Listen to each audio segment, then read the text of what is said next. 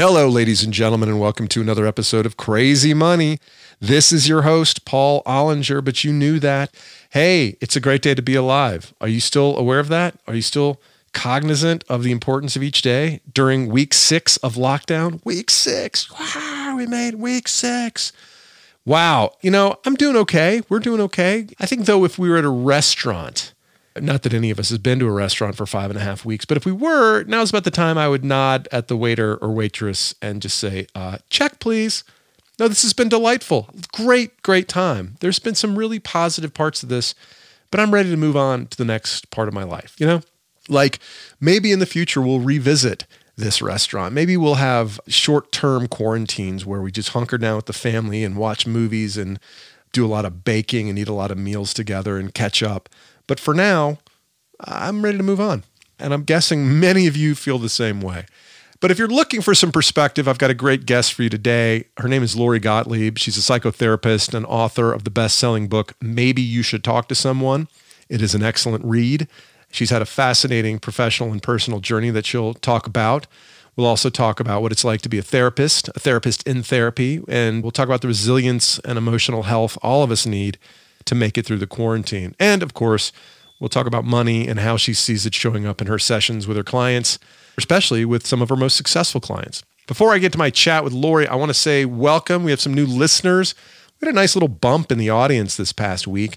Very grateful for a little bit of the press, the public relations. We got there. The Atlanta Journal-Constitution featured Crazy Money on the front page of the lifestyle section last week. So thanks to Rodney Ho and his reporting there, and welcome to people who read the AJC. I found out who still gets a physical paper.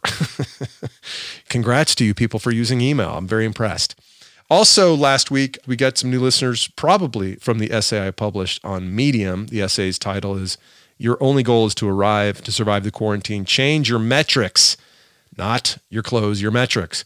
It's been read almost 200,000 times and counting. 100,000 just yesterday, so we'll see. Anyway, if you're coming to us from that, welcome to Crazy Money. On this show, we talk about money and its connection to happiness and how having an intentional relationship and a clear understanding of what you want from money and material success will lead you to live a more meaningful and happy life. And we do that through the lenses of conversations with my guests who span the spectrum from celebrities and broadcasters and academics to everyday folks like my dad and my wife, who were two of my favorite interviews, by the way. So anyway, this is Crazy Money. Let's talk about Lori Gottlieb. Lori Gottlieb is a psychotherapist and author of the best-selling and excellent book, Maybe You Should Talk to Someone, which is being developed into a series for ABC television by Eva Longoria and 20th Century Fox. Lori, you might know, pens the weekly Dear Therapist column for The Atlantic.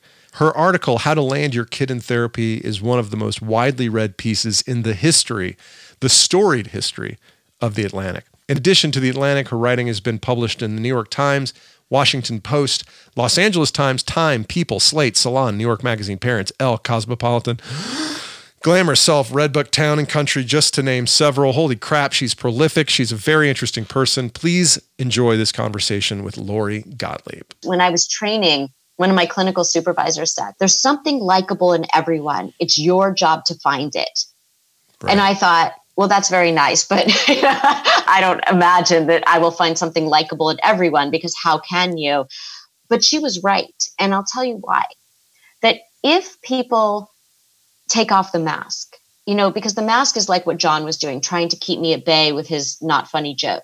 If people show the truth of who they are, there is always something likable, something relatable, something that you can connect with. My name is Paul Ollinger. I'm a stand-up comedian with a background in the corporate world. I hit the lottery when I worked at a small company called Facebook. I'm fascinated with money, why we're so obsessed with it, and how it makes us happy or not. Welcome to Crazy Money. Lori Gottlieb, welcome to Crazy Money. Oh, thanks so much for having me. Lori, I read your book while on vacation a few weeks ago and was very much looking forward to talking to you. But since the time I finished the book, not only has the wider world exploded, but you've gone through a personal tragedy in the loss of your father. I'm so sorry for your loss. How are you doing today? I'm doing well.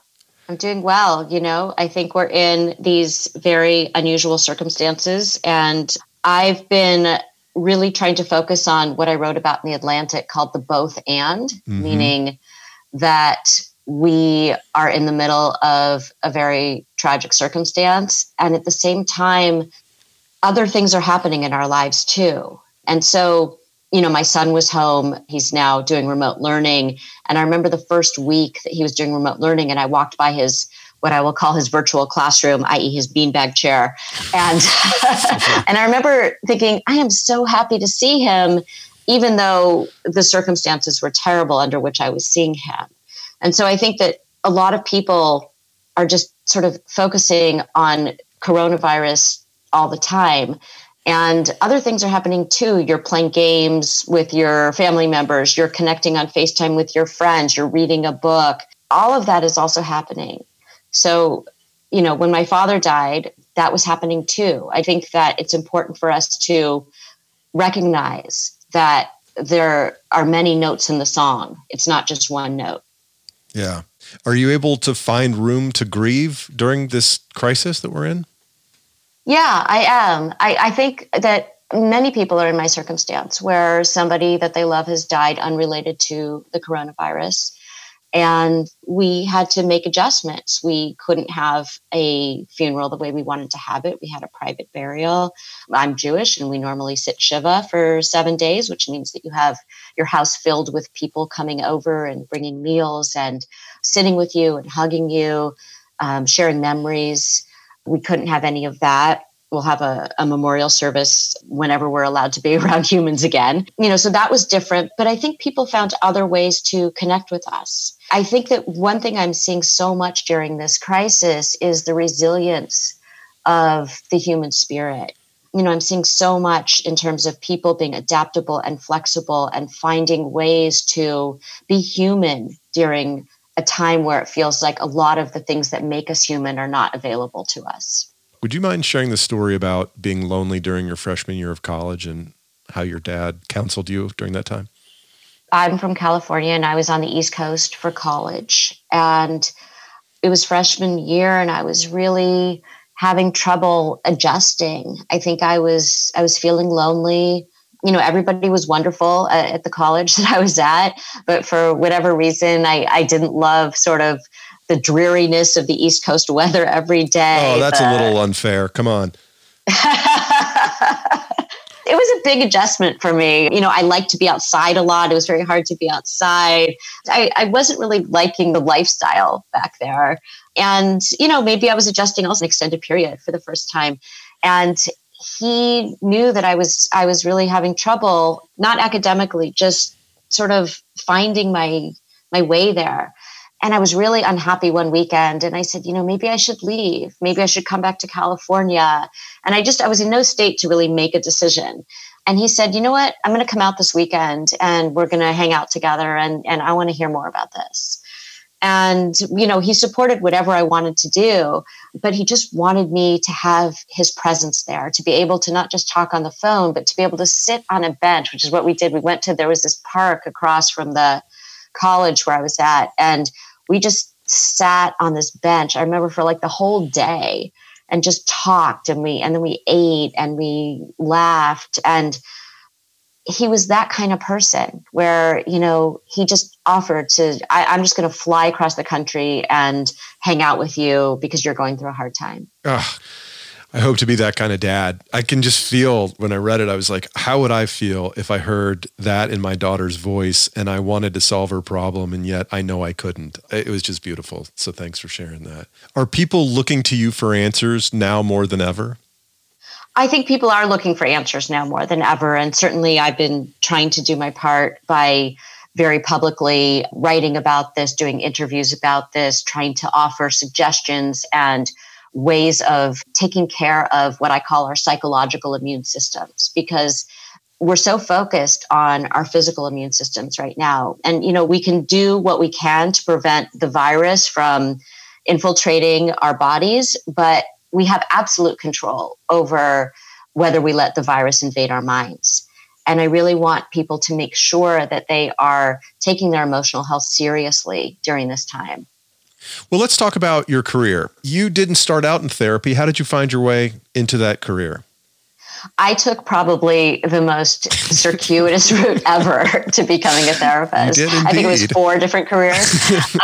But you know what? When I describe these careers to you, and I'll do that, they all, in retrospect, I think they seemed very different, but they all had to do with story and the human condition. And I was simply coming into story and the human condition through a different perspective. Are you a reliable narrator when you're telling me this story, or have you just forced that into a narrative that makes sense now?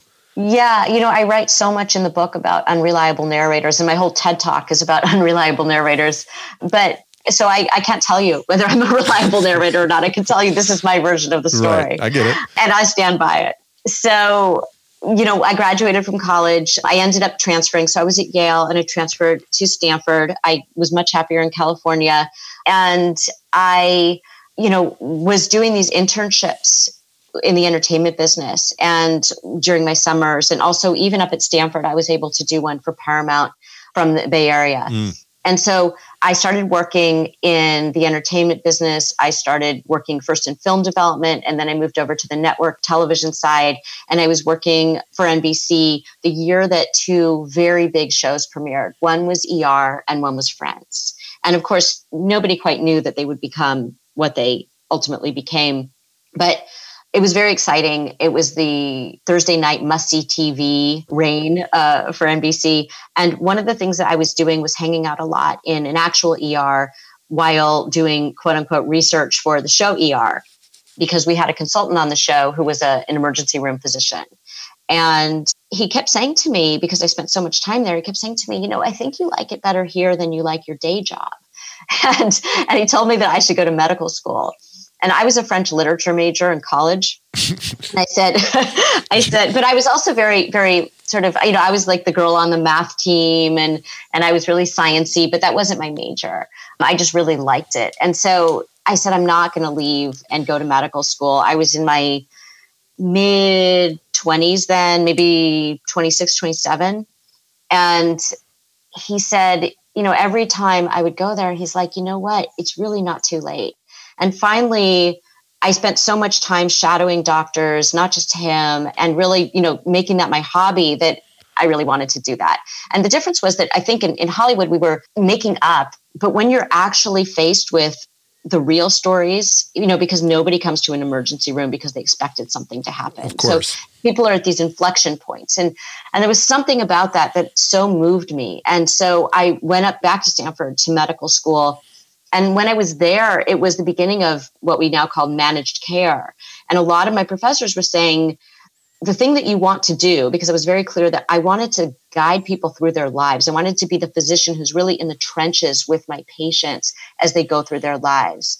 And they were saying, that's just much harder to do. And we don't know if by the time you graduate, you're going to be able to do that. And that was really disheartening to me because, this idea of these 15-minute visits, not really being able to kind of have the practice you wanted to have made me wonder if I wanted to go through all of that. So at the same time that I was in medical school, I was also writing about my experiences in medical school. And so I left medical school to become a journalist. I still do that, but I did that full time for 10 years because I felt like I could tell people stories. I could write about people's stories. I could get into story and the human condition that way. And then I had a baby. And once I had a baby, and I was thrilled to have a baby, I wanted a baby very much. But I also wanted adult interaction during the day. And so, I was a new mom and the UPS guy would come every day and it was always like the same UPS guy. And so he knew me and I would sort of detain him with conversation, like, hey, do you have kids? And how about the weather? And, right. And he just did not want to be chatting with me. And so he would kind of like back away to his big brown truck. And eventually it got to the point where he would tiptoe to my door and gently put the packages down so that I would not run away, engage him in conversation. Right. So I knew I needed to do something else. And so I called up the dean at Stanford Medical School and I said, listen, maybe I should come back and do psychiatry because then I can do what I want to do. And she said, here's the thing, you can come back, but do you really want to go through residency, internship, all of that with a baby, with a toddler? And, most of what people do in psychiatry nowadays is they prescribe medication and they do medication management. Why don't you get a graduate degree in clinical psychology and then you can do psychotherapy, which is what you want to do. And it was, of course, exactly what I wanted to do. And so I did that. And so I think I went from being a journalist who was helping people to tell their stories to being a therapist to what I really do is I help people edit their stories. I help people to take those narratives that they come in with and to see another side of the story that they're not seeing so that they can free themselves from this story that is keeping them trapped. In both of those cases, you have to be a good listener. Journalists have to ask the question that might not be so obvious. Have you been a good listener all your life? One of the things that I really learned as a journalist was how to listen and not interrupt people with questions and to let the silences linger.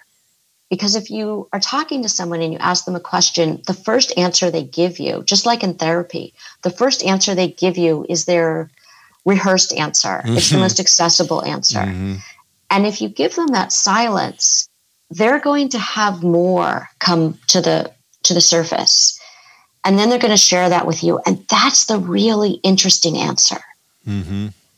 So listening is partly letting the silences linger, but it's also not just listening to the content of what somebody's saying, but listening to the emotional resonance of what they're saying. So they may be talking about whatever they're talking about, but I like to say that I'm listening for the music under the lyrics. The lyrics are the words that they're using. The music is, what is the underlying struggle or pattern that got them into this place? What else is going on here for that? And I think not just as a therapist or a journalist, but as we talk to one another, when we're listening for the music under the lyrics, we have much deeper connections with people. Yeah. You mentioned in the book that about 75% of clinicians doing therapy are women. Do you think that women are more in tune to listening for the music than guys are? I don't.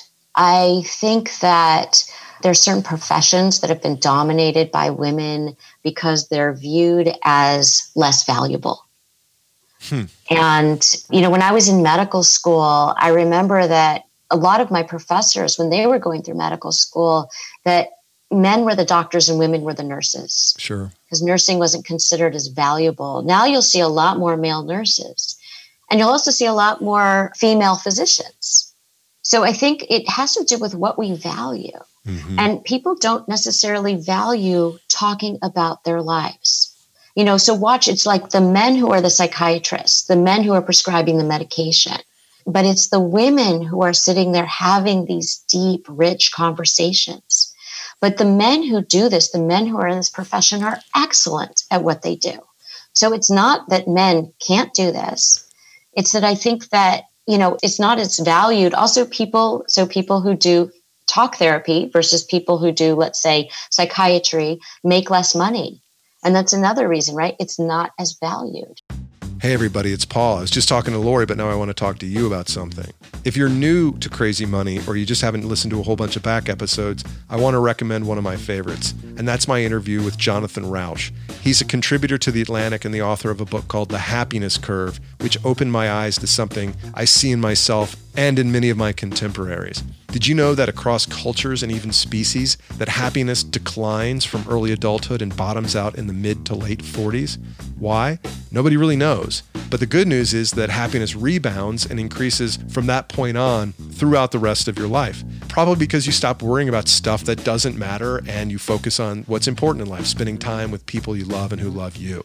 Now, you should only do it once you've listened to the entire Lori Gottlieb interview, so I'm not asking you to switch over now, but when you're done with it, seek out the interview I did with Jonathan Rauch on January 21st of 2020. It's available in your Crazy Money episode feed. Now back to Lori. Gender sort of was on my mind because we were on vacation with some friends and a friend of mine saw me reading the book and I had removed the dust jacket because I didn't want to ruin it. And she said, I love that book, but why'd you remove the cover? Did you not want anyone seeing that you're reading it? Which struck me as a question about therapy and masculinity. Do men have a harder time asking for help? Yes, I will say that. I will say so men are just as skilled as women at being talk therapists. But I will say that in our culture, we don't give men the room to be vulnerable. And I'll tell you a couple of specific examples of this. One is when I'm doing couples therapy, and let's say I'm seeing a heterosexual couple, and it's a man and a woman, and the woman has been saying for weeks, I want to really I want you to open up to me. I want to connect with you on this deeper level. I want you to really be vulnerable with me. I want to understand you, what's going on inside you. And then he opens up to her and maybe he starts crying. She will inevitably look at me like a deer in headlights, like, oh my God, what do I do with this? He's crying. And if he's crying a lot, like it's not just a tear, but it's like he's really crying. Right. Women are so uncomfortable seeing men be vulnerable in that way, even when they ask for it. So what happens is in individual therapy, generally men will come in and they'll say something like, I've never told anyone this before. Mm. And then I wait to hear what they're going to say. And then what they tell me it's like, really? I'm thinking in my head, you really had no one to tell that to before. It's like, it's really not that deep what they're saying. Right. And we'll get to the deep stuff later. But it's really interesting that was the secret, this thing that they felt like they couldn't tell anyone, even if they have a great partner, even if they have great friends, people to whom they theoretically could talk to. In our culture, we don't allow men to be vulnerable. So I have so much compassion for them when they say, I've never told anyone this before. And then they tell me that thing. Women will come in and they'll say, I've never told anyone this before, except for my mother, my sister, and my best friend, right? So they've had like 1 to 3 people that they've been able to tell this to, but for them, it feels like they've told nobody. And then what they do tell me, I can see why they felt uncomfortable maybe sharing that with people. So I would say that's a big sort of, if we make a generalization, that's a big gender difference. And so I think we need to allow the space for men to talk about things the way that we allow the space for women to talk about things. Yeah, it makes a ton of sense. And I was struck by sort of the differences in the way each of your patients in your book, to cut to the book, which I told you before we started that I loved, and I did love it, and I highly recommend it to my listeners. It was not only very thought-provoking, it was a very entertaining read, but you walk us through the lives of a handful of your patients that span age and gender, and it is interesting the way each of them interacts with you. And one of the patients that is really compelling is a guy that we meet named John. And at first, the reader thinks this guy is an irredeemable prick. I mean, what a jerk. And you figure something else is going to come later. But in that moment, you don't know where this is going to go. How do you keep yourself from judging people too quickly? Well, first of all, I think that when people come in, they're kind of like a snapshot, right? It's like if you took a snapshot of somebody in time, that's one image of them. There are so many other snapshots that you could look at that would fill out the picture. Mm-hmm. So when someone like John comes in and he was very abrasive, very unlikable. He was insulting to me on a number of levels. Yes. He didn't want his wife to know that he was coming to therapy. So he said he would pay me in cash. And then he said, you'll be like my mistress. And then he amended that and said, actually, you're not the kind of person I'd choose as my mistress. You'll be more like my hooker. And then he goes, isn't that funny? Super funny. So, I think that people's behavior, the way that they behave is often a way of communicating something that is unspeakable to them. They can't say what it is that they're holding inside. And so they keep you at a distance with their behavior. And that's what John did, not just with me, but with everybody, is he wouldn't let anybody get near him, because if they got near him, if they got close to him, they might see this very tender secret that he was keeping, this unspeakable pain that he was holding all by himself, because he felt like he had to be, going back to gender, he felt like he had to be the rock for his family. His family had experienced a tragedy. Yes. And he felt like he had to be the strong one, that if he broke down, the whole house of cards would fall down, the whole family would fall apart. And yet what his family really needed was for him to be human with them, for him to be in the trenches with them as they navigated this tragedy together. So when you're in the professional setting, that's obvious, but does that work help you be more empathetic to strangers in your everyday life? Well, let me tell you, it's not so obvious in the professional setting. So when John came in, I imagined that there was something that was motivating this kind of extreme behavior. But at the same time, I didn't know that it would be, what it actually was. I'm not going to reveal it here for people who haven't read the book. I'm not going to, no spoilers. But I'll just say that you don't know what it's going to be. And I really, when John ended up telling me much later what it was, I was shocked. I had never expected it to be something like that.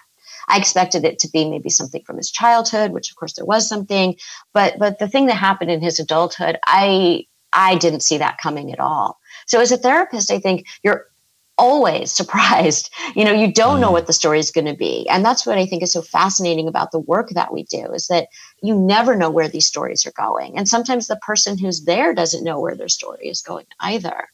I'm sorry, I lost your question. You had asked. I didn't mean to suggest that you always know in the therapist's chair what's going to happen. I meant to say that you're on your professional toes, right? As opposed to being in the parking lot at the grocery store and somebody cuts you off. Are you more empathetic to people that you just, run across in daily life, Right. I think that I say at the beginning of the book that I'm a card-carrying member of the human race. And that's my most significant credential, because I know what it's like to be a person in the world. And so I think when I'm out in the world, I get irritated by the things that everybody gets irritated by. But I will say this, when I was training, one of my clinical supervisors said, when I was an intern, she said, there's something likable in everyone. It's your job to find it. Right. And I thought, well, that's very nice, but I don't imagine that I will find something likable in everyone, because how can you? But she was right. And I'll tell you why. That if people take off the mask, because the mask is like what John was doing, trying to keep me at bay with his not funny joke. If people show the truth of who they are, there is always something likable, something relatable, something that you can connect with about that person. The problem is that out in the world, so many of us, all of us, we keep the mask on to some degree. And so those unlikable traits that we have, that's generally us trying to be something, trying to present ourselves in some way to be likable. But the irony is that's what makes us unlikable. Yeah. And so I think that people don't realize that. And that's why so many people keep themselves, there's a part of themselves that they keep hidden, even to people that they're very close with. And Carl Jung called secret psychic poison. And I think that's what it does in a relationship, is when you keep parts of yourself secret. And I don't mean privacy. There's a difference between privacy and secrecy. Privacy is we all need some parts of ourselves that are just for us. But when we're withholding something because of shame, that's a secret. And that's when people can't really get close to you. And also, it's going to be hard for them to kind of, find you as likable, because you're hiding something. You're hiding these essential parts of yourself. The issues that your patients are grappling with run the gamut. One of your patients came to you shortly after a terminal diagnosis with cancer, and she asked you to stay with her until she dies. Now, how does one keep an appropriate professional distance from somebody whose issues are so incredibly personal, and that is going to lead to conversations that really necessitate you to be a human being first in that chair? I think we're always a human being first in that chair. Sure. And that was one of the things I learned by going to my own therapist. So there are the 4 patients that you mentioned that I follow in the book, but there's a 5th patient, and the 5th patient is me. Lori Gottlieb. As I go to my own therapist, right? So, I think that what I learned from going to my therapist, because I was very new at the time, so the stories that I'm telling in the book are when I was a new therapist. And my therapist was very experienced. And so he always brought his humanity into the room. And I want to clarify that, because I don't mean that he didn't have boundaries. And I don't mean that he was talking about himself or doing anything even remotely inappropriate. What I mean is that he brought his whole personality into the room. He brought his real self into the room. So whether I was seeing Julie, who was dying of cancer, or anybody else, I brought my whole self into the room. If I had a reaction to something they were saying, if I felt sad by something they were saying, I wasn't hiding that. I was very human in the room. So with Julie, though, I was afraid to take her on, because I had never been, she was in her 30s, had just come back from her honeymoon, was diagnosed with cancer. And then, she was dying. And I didn't know if I would be the right person for her, because I had never done that before. I had never been with somebody that young, going through a terminal diagnosis. And I wanted her to have the experience that she wanted to have. And I didn't know if I would mess it up, quite frankly. Would it be too hard for me? Exactly your question. Would I be able to handle the emotional toll of what that would be like? Would I be able to do justice to what the experience she wanted to be? So But she wanted me because I wasn't part of what she called the cancer people. She wasn't somebody who, the pink ribbons and the optimism and the affirmations. That was not the approach that was going to work for her. And so she just wanted to be sort of, talk to somebody who wasn't in that world. And it was a really interesting experience because I think all of my patients make me ask questions about myself that maybe I wouldn't necessarily think to ask because I'm not, faced with those issues every day in the way that they hold up a mirror to me when they bring their own issues to me do. So with Julie, I think she really made me think a lot about being in midlife where I was, being in midlife and what is the next half of my life going to look like? And, this idea of life has 100% mortality rate, and that's not just for other people. And, how am I living my life? Am I living intentionally? And I was going through a different kind of health problem at the time, this sort of medical mystery that it ended up being an autoimmune issue. But it really made me think about, why do we need a terminal diagnosis to make us consider how we want to live our lives? Because Julie was really doing that.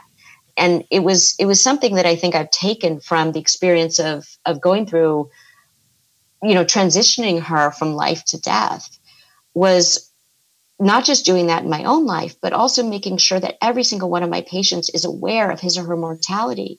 Because if we're not aware of it, if we're not aware of the limited time that we have, most of us just kind of skate along and we get caught up in the really trivial things and we don't really consider the big picture. And I think we all need to consider the big picture if we want to have a meaningful life. Do you see people doing that given the current situation with the quarantine and COVID-19? I think some people are doing that. I think a lot of people, I talk in that Atlantic piece, I talk a lot about the difference between productive anxiety and unproductive anxiety. And productive anxiety is the kind of worry that we need to have, like we're social distancing, we're washing our hands, we're taking the steps we need to take to make sure that we and our communities are safe. Unproductive anxiety is this excessive rumination, this futurizing and catastrophizing about things that haven't happened and may never happen. And so many of us in daily life, not just during the coronavirus, we get caught up in that rumination. And even when we know during a crisis, like, let's think about what's important, let's really take a step back, I think that most people are still just clicking on the headlines a lot of the day. Mm-hmm. And they're not really taking this time to reflect or to even just live their lives. Like, here I am right now in the present and I'm cooking with my family. Right. And to really enjoy that instead of ruminating about something else or being somewhere else in their minds instead of exactly where they are in the present. Yeah, I'm trying to look at the news in the morning and at night and no other time during the day because there's very little I can do about it. People are already doing exactly what they need to be doing, and there's nothing that's going to happen when you check every hour. Right. That's going to be different from what you're doing if you check once a day. Yeah. You talk about intentional living, and Julie gets a minimum wage job. She's a college professor, but she goes and gets a minimum wage job. Why did she do that? Yeah. Julie made some really interesting choices about how she wanted to live her life. So she was a very successful, she just gotten tenure. She was a very successful professor. And she was in the checkout line at a supermarket one day. And she was noticing that, I should say that, we're talking about Trader Joe's because it's a very specific kind of culture there. Yes. And they would ring bells, they would give balloons out to kids. They were, they seemed like they were having a lot of fun to Julie. And Julie thought, these people are making the people happy who are checking out. You might be in a bad mood when you're standing in line, but then they talk to the cashier and the cashier would cheer them up. The cashier would engage them in conversation. The cashier was doing something very tangible in the moment to make somebody's day better. And Julie said, I want to do that. I want to have those interactions, even if they last, 60 seconds. I want to have those connections with people. I want to get a job at Trader Joe's. And her husband, she was newly married, and her husband said, wait a minute, you are dying. And this is how you want to spend your time, being a cashier at Trader Joe's? And what about spending time with me? What about spending time with your friends, your family? What about relaxing? What about doing all the things on your bucket list? And she said, I really want to just be centered in the present. This is what I want to do. And so as a therapist, you don't want to make decisions for other people. You want to let them make their own decisions. And you have to be very careful about that. And this was one time when I really wanted to kind of say to her what her husband said to her, like, are you sure you want to do this? Mm-hmm. But I really wanted her to do things the way she wanted to do them. And it was fantastic for her. She ended up, being a part of this community, and she made a very good friend there. And this very good friend ended up at one point, before she had a terminal diagnosis, when she was just had a cancer diagnosis and they thought she was going to get better, was going to be her surrogate to have a baby. I mean, it was these relationships that she made there were very important to her. And I think that one thing that it shows is that you never know what you're going to do in a situation until you're actually in that situation. And people surprise themselves all the time. And I see that in therapy, not just when people have a terminal diagnosis, but all the time when somebody is in a situation they didn't expect to be in. Maybe they're getting a divorce, maybe they're a new parent, maybe they're experiencing some relational plot twist that they didn't expect. They surprise themselves all the time. And I think I think it's so heroic to see people do things they never thought they would do, to take risks they never thought they would take, even if it looks crazy to the outside world. Well, one of the things that struck me was that there's a real social benefit to certain kinds of work, that the interaction she has with colleagues and customers in that situation is the kind of human connection that I missed when I left work. I left work at 42 and started writing by myself and spending all day by myself. And I was like, I miss my friends. Why am I lonely? And so when she starts talking about the environment at Trader Joe's, I'm like, that makes sense. It's such an interesting insight that she had, that she wanted that before she died. And I was kind of blown away by it. Yeah. Yeah. And there's a scene in the book where that I write about, where I was at Trader Joe's with my son, and I didn't know that Julie worked at that Trader Joe's. I'd never seen her there. There are a million Trader Joe's. I'm in a big metropolitan area. And also Julie didn't live near me, so it was counterintuitive that I was never expecting to see her there.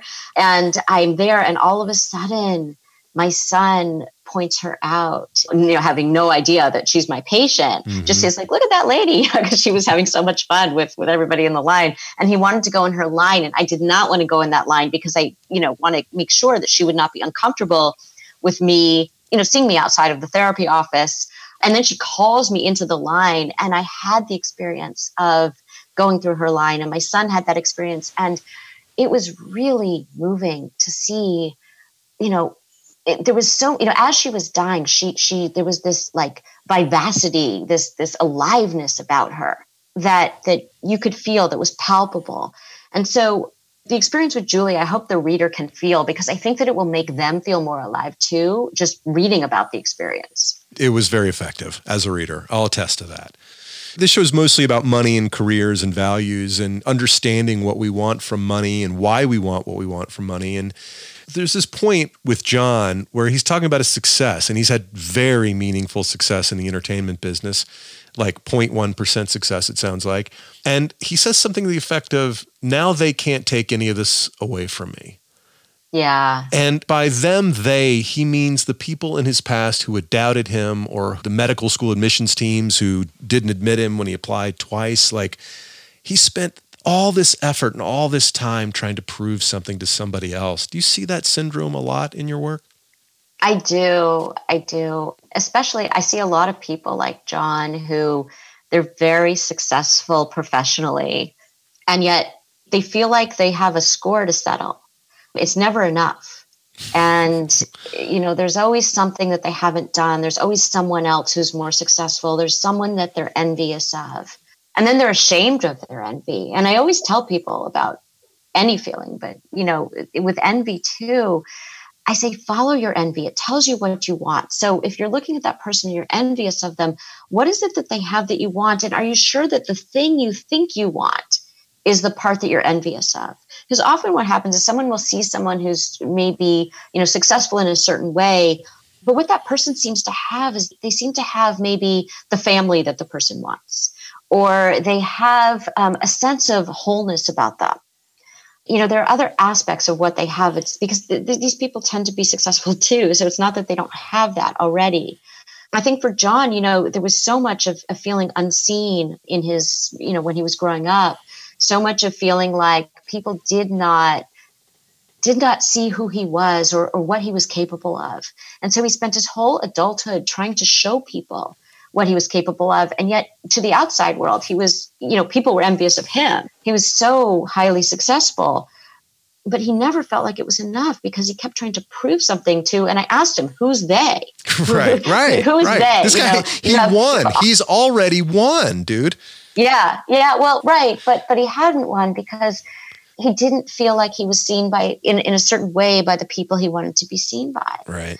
And part of the reason that he wasn't seen is because he wouldn't let people see them, as an adult. So a lot of times what happens is we have something happen as a child, or we have some experience as a child, and then we carry that into adulthood, even though it doesn't fit anymore. It's like old clothes that don't fit anymore. You're still wearing those clothes, right. But they don't fit. Take them off. Yeah. So we go around and we carry that with us, and we replicate that situation with every other person in our adult lives, even though it's not applicable to those relationships in our adult lives. We just think it is. You mentioned the syndrome, if the queen had balls, she'd be the king, as if we attain something we don't currently have, we'd be perfectly fulfilled and completed human beings. What are those things people think will make them happy? Right. Well, that's like so many people will come in and they feel trapped, and they'll say something like, I can't have this because X. I can't have this because Y. And it's because the scenario that they say they can't have is a really good scenario, but it's not perfect. It's sort of like the perfect is the enemy of the good. And so, but I think what they're really doing is they're perpetuating a story of being trapped. And one thing that my therapist said to me was, at a certain point, because I was perpetuating that story in my own life, so many of us feel like, the reason that we can't change, the reason that we can't have what we want is because of someone or something out there. We don't realize that our role in this story is what's holding us back. And I don't mean that there aren't circumstances out there that hold us back. In fact, when I was training, a supervisor once said, before diagnosing someone with depression, make sure they aren't surrounded by assholes. So, right? So it's like, yes, there are people out there who might be getting in our ways, but what is our response to those assholes? What is our response to the situation? How are we keeping ourselves trapped? So my therapist said, you remind me of this cartoon, and it's of a prisoner shaking the bars, desperately trying to get out. But on the right and the left, the bars are open. No bars, right? So all we have to do, all the prisoner has to do is walk around the bars. The question is, why don't we? Why don't we walk around the bars? And that's because sometimes we don't want freedom, because with freedom comes responsibility. And if we are responsible for our own lives, then we can't blame everything out there, everyone out there, right? Yep. So I think that when people present with these scenarios of like, I can't do this because of X, or I can't do that because of Y, they don't want to look at the fact that the bars are open. There are no bars on the side. Yeah. You can walk around them. You just don't want to make the changes that you are going to have to make. You don't want to put in the effort or the work that you are going to have to put in to make that thing happen if you walk around those bars. Yeah, along those lines, early in your career, and we talked a little bit about this, but early in your career, you were having success as a talent agent, but you just found yourself thinking, I don't care. What advice would you give for someone potentially who is well further along in their career, probably making a lot more money than you are, who's hearing those voices but feels stuck in their work? Yeah, I wasn't a talent agent. I was a network executive. Sorry, okay, right. You were development at NBC at the time when you were stuck in that. I think that for me, I looked at people who were, farther along than I was, and I just said, I don't want to be doing that. and I think even though they had all of the things that I think were, when you're in your 20s, I think are very appealing, which is they had prestige, they had respect, they had money, they had all of those things. And I just looked at the day-to-day of that and I said, is that the life that I want to live? I'm not engaged in this. I don't feel passionate about this. And I think that you have to feel passionate about what you do every day. It has to have meaning for you. And so it's not just passion like I like it. It's passion as in this is meaningful. Even the way that Trader Joe's was meaningful to Julie, where she was like, this is meaningful what I'm doing here. Now, if she weren't dying, would she have chosen that? Probably not. But I think that, first of all, we're all dying, right? And so you have to say what is meaningful. So the reason that I think what I'm doing right now is so meaningful to me is that it combines all of the things that have always mattered to me, which is, what are people's stories? What is the human condition like? How do we grow and change? What holds us back? I've always been interested in those questions. And I've always been interested in sort of the connection. And I think the connection that I make as a therapist with the people that I see, they're profound connections. Even if, most people, they leave and you never see them again, those connections have changed me as a person and they've changed them. And so even if we're not seeing each other, we still live inside each other in that way. Right. Yeah, I haven't been to therapy, quote unquote. I have had a few life coaches, however, who've had big impacts on my life. And it certainly is a very personal, intense kind of connection. Let me read you something that my friend Rebecca from New York City, who is a psychotherapist as well, wrote.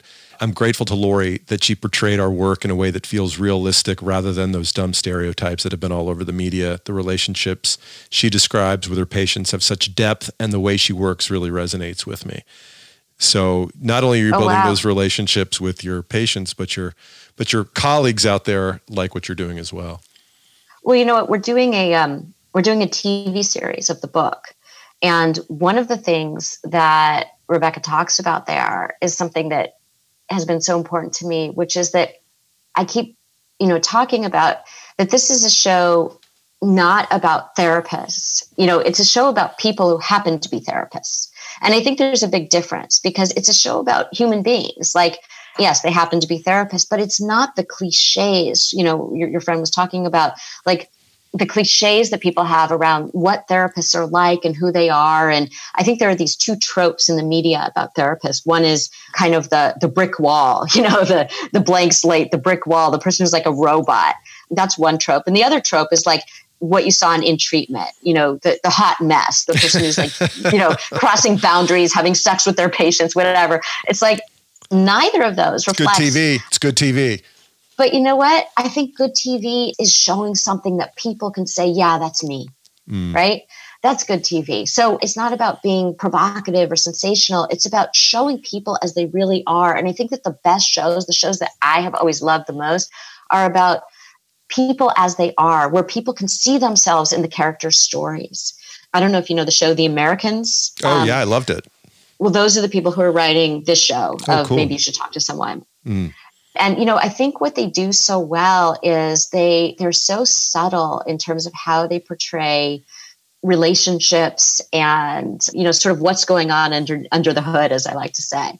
So it's really exciting, as they just recently sent me a first draft. And they very much want it to be accurate. They're like, what would happen in this situation? Or what would a therapist say in this situation? Not to spoil too much, but the show centers around 4 people and 2 of them happen to be married to each other. And they're saying, what would this conversation look like at home? So I think that's really important. So interesting how your former career is now wrapping itself back into your current career. Yeah. I mean, I think that, one of the things that I've really appreciated in the response to the book has been how many people are now talking about their inner lives in a different way. And I don't mean in some woo-woo way. And I don't mean that, all of a sudden people are like sitting there going, I feel, because that's not what people do in the book either. But I think that people are just really trying to reach deeper into themselves to have more meaningful lives and to have more meaningful relationships with other people. And so a book reaches people at a certain level, right? And a lot of people have read this book, which is great. But I think that TV reaches even more people. And I'm so glad that we're bringing this to television because I think that it just helps to enrich people's lives and take away that stigma and all of the stereotypes around what it means to be fully human and to show up with each other. Do you know when the series will come out? I don't know. I would guess in the next year, but I don't know exactly. Okay. Lori, thank you so much for your time. I really enjoyed your book. It was very thought-provoking, and it made me feel much more grateful for all the good things that are going on in my life. So it was a fun read and a pleasure to talk to you. Well, thanks so much for the conversation. I really appreciate it. Where can our listeners find out more about you? They can go to my website, which is lorigottlieb.com. They can read my Dear Therapist column in The Atlantic, which comes out every Monday. Soon they'll be able to listen to my new podcast that Katie Couric is producing with iHeartRadio called Dear Therapists. They can follow me on Twitter at Lori Gottlieb 1. They can see me on Instagram, which I'm just trying to figure out how to use, at Lori Gottlieb _author. They can watch my TED Talk about unreliable narrators. Lori, thank you again so much for your time. It was great to talk to you. Oh, thanks so much. Thank you, Lori. I really appreciate you taking time to join us today. I cannot wait to see, maybe you should talk to someone on the television. I look forward to that. Hey, folks, as I mentioned earlier, if you're new to the show or you haven't checked out a lot of our back episodes, I strongly encourage you to do so because there's some darn good guests that maybe you missed. I've had authors like Ryan Holiday and AJ Jacobs and Bill Browder, whose book Red Notice is just fascinating, incredible read. And I know you'll enjoy their insights into money and careers and stuff. I've had, Heisman Trophy winner Danny Werfel. I've had a Nobel Prize winning economist, Sir Angus Deaton, who's done some pretty important and groundbreaking work in the world of money and happiness. So go back, check them out. Also, if you have a moment, sure would appreciate it if you take a time to rate and review the podcast on whatever app you listen to your podcasts on, whether it's iTunes, Apple Podcasts, Google Podcasts, Spotify, Pandora, Stitcher, etc. I sure would appreciate you taking the time to endorse it to the other folks who are looking for great quality podcasts on those apps. And lastly, please be kind to yourself and to those around you during this quarantine. It is a great time to remember how important it is to value yourself and each other. So stay the course, stay gold. Mike Carano, make me sound smart.